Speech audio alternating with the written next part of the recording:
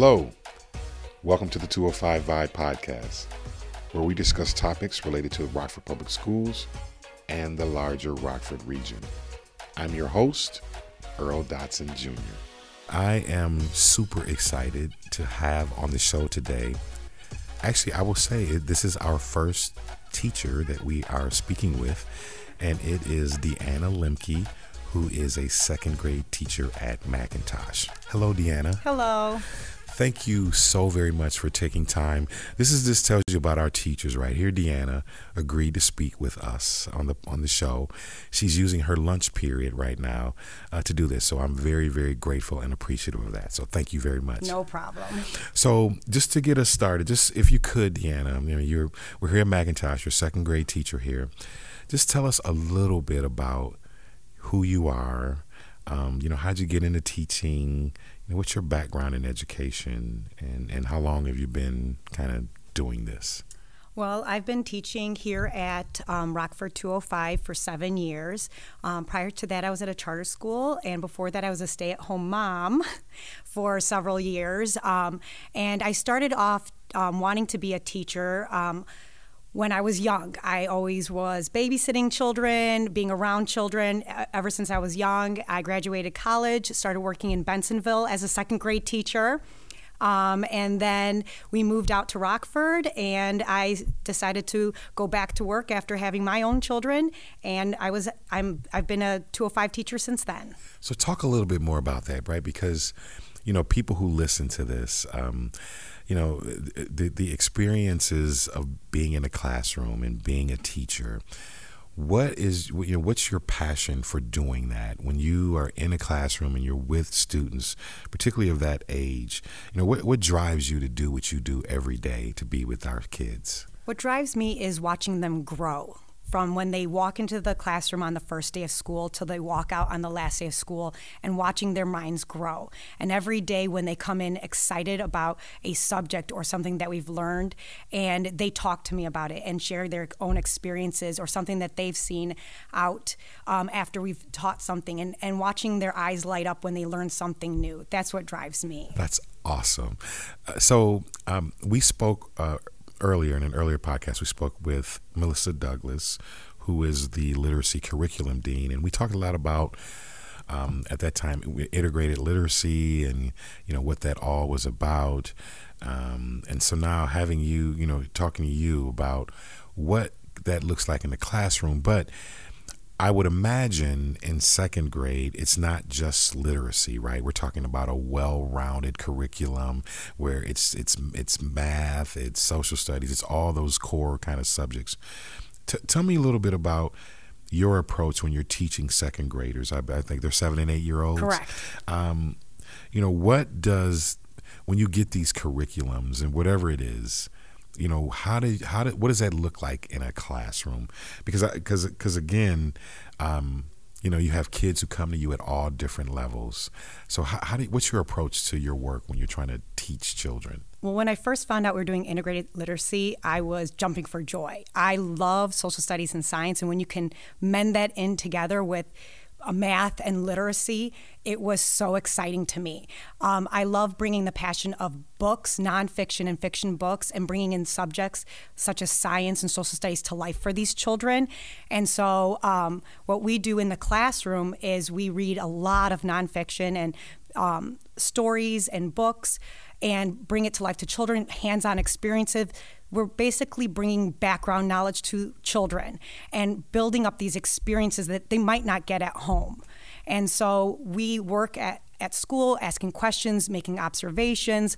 We pretend we're little scientists in the classroom, and we mend that in together when we're reading, whether it's guided reading or when I'm doing a read aloud, talk aloud. So all the children are excited, and they're learning about science and social studies while they're learning how to read, how to do their math. So just sitting here talking to you, your enthusiasm and your passion, I see it. And I think that's awesome, right? And I love that about our teachers. And again, just for the record, Deanna Lemke told you how awesome she is. She's using her lunch period to talk to us. So again, thank you. But You've talked about that passionate piece, and it shows, and kids getting excited about learning. But we know there are challenges. I substitute taught in our district for several years, and I could, that's why I so applaud what teachers do. One of the things that I notice when I substitute taught is our children come to us all different levels, right? Because we're talking kind of early readiness, that early readiness component. What's your approach? And your style, your teaching style, I guess is the way I'm looking for, when you have students who come at such different levels and you have to kind of do this differentiated instruction. How do you cope with that in your classroom? Well, we do a lot of whole group and then also small groups. So we also break up into small groups and we use different levels in the smaller group setting.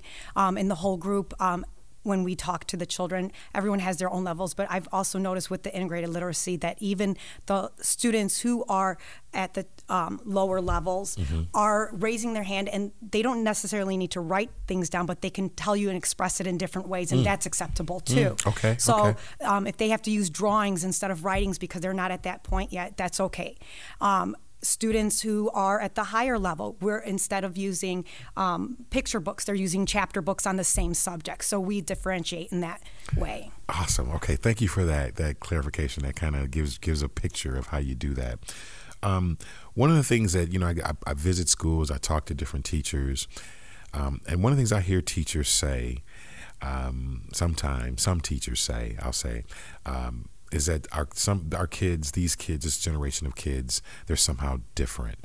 And I'm sure there are educators from generations ago who said that about, us, and said that about me, and said that about other generations of students. In your opinion, do you think, is there any truth to that somehow this generation of kids are somehow different? And if so, how? I feel that this generation has less social skills. I think we are on our phones. Adults are more on their phones. Even at dinner time, you go to a restaurant and adults on the phone instead of having conversations with children. And so bringing that integrated literacy and background knowledge to these children where they might not get at home because maybe adults are more on their phone and less talking to children, I feel that they don't get that background knowledge where we used to. So I feel that they are slightly different because of that technology component that is now consuming our world. So that's fascinating, right? So it's not so much that the kids are different per se, it's our culture. Correct. And how technology and things change, how that affects teaching and learning. Correct. And how kids, how they kind of adapt to what we're doing in schools. That's interesting. That's an interesting perspective. So one of the things that we use in education to measure whether a student sometimes is learning or growing are standardized tests, right? Teachers, there are some we know we have to do because they're mandated by the state. I'm curious of your thoughts on, do you think standardized testing is an accurate measurement or a snapshot of a student's growth or their potential to grow, or does it measure a success, in your opinion? In my opinion, no, especially with growth mindset. If you've taken any courses on growth mindset, I think some children freeze when they take that standardized test. I think more of observational, formal and informal observations, things that you do in the classroom can show more growth than what a test can show, what children, where they've actually started from and where they're growing to. And it gives a better picture because a teacher knows a child more. And a standardized test takes them on that day. They might have had a rough day that morning, pressed a couple buttons, and they were done with the test. So to me, that's not an accurate perspective of what that child can do. And especially with high trauma at the school, some kids do come in with feeling bad that day, or something happened at home, and then they're expected to take this test, and it's supposed to show them, well, this is what your child can do on this day, instead of what your child can do every day. That is, thank you for that. That is awesome. I think hearing a teacher say that and hearing your perspective, I appreciate that, because certainly there are different opinions on that, but hearing firsthand your view on that, I appreciate that. It gives a little bit of a insight into how you approach that. So you said something there, and that's a great segue, because that's the other thing I hear. You mentioned the word trauma, right? Mm-hmm. And that's the other thing I often hear in buildings is the term social emotional and trauma, and that many of our students experience that when they're not with us. So I'm curious your thoughts on, is that a reality for many of our students, this idea that there are social emotional issues and that many of them experience trauma at home? What are your thoughts on that? Yes, I think that trauma is a very big component in this district and in certain schools and everybody's life. If you look at some of these children's lives, trauma really affects them and how they learn and how they can cope with learning. They might not have been taught how to cope. And I think we need to address that. I think we need to provide teachers help to addressing that so we can help our children so that they can come to school, feel safe, know that they can learn and do what they can at school with our help. So McIntosh, I love this school. One of my favorite schools to come hang out and visit. I got a chance to read Dr. Seuss here. This whole little campus, right? You have Kennedy across the street, Auburn. So it's just one of my favorite campuses in our community. Would you recommend McIntosh to a parent to send their child here, and why would you, if that's the case? I would recommend McIntosh because we have the best teachers, the best principal, and the best staff here, and we work very hard to do the best for our children at this school. That's awesome, and I love your principal too, Mr. G. That's my man. I think he might be the longest serving employee in the district at this time and date. So Mr. G, principals matter, right? Yes. And they kind of help set the stage and set the tone. Our show is called the 205 Vibe Podcast, in part because we know that every school has its kind of own environment, sets its own tone, its own vibe. How would you describe first the kind of the vibe or the tone that you set in your classroom, and how would you describe the vibe here at McIntosh? I describe our vibe in our classroom as exciting, fun, and just full of knowledge. And for our school, our vibe is we are collaborative, we work together, we care for our children, and what we do is we do the best for our kids. That's awesome. So Deanna, again, thank you so much for your time. My last question is kind of just a fun question. I just like to ask all our guests because it just gets us a little bit more knowledge into just, some of the other side of our teachers and our staff and our people, because we're all different. And so I wanted to ask you, when you're at home and you're not at work and you're just kind of hanging out with your family, what is it that Deanna is watching on TV, or do you have a favorite movie? What's something that you like to? If you had to pick a favorite show or a favorite movie, what would it be?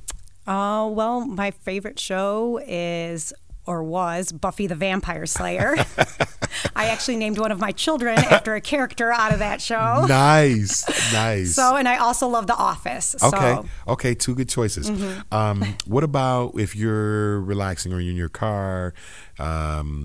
What kind of music are you listening to? Is there a group or a particular genre or an individual? I love listening to books on CDs, but right now, Imagine Dragons and Fall Out Boy. Okay, Imagine Dragons and Fall Out Boy. And last one, if someone wanted to treat you out to a nice dinner, or your family, your husband wanted to take you out and said, is there a favorite restaurant or a favorite food what's like your go-to dish? Go-to dish is always pizza. I love it. Ladies and gentlemen, the one and only Deanna Lemke, second grade teacher here at McIntosh. Thank you so much for your time. I really, really appreciate it. Thank you. Thank you. Thank you for joining us on the 205 Vibe Podcast. If you'd like to comment on the show, please call us at 815-490-4117. Leave us a voice message and tell us what you think. Thanks for listening.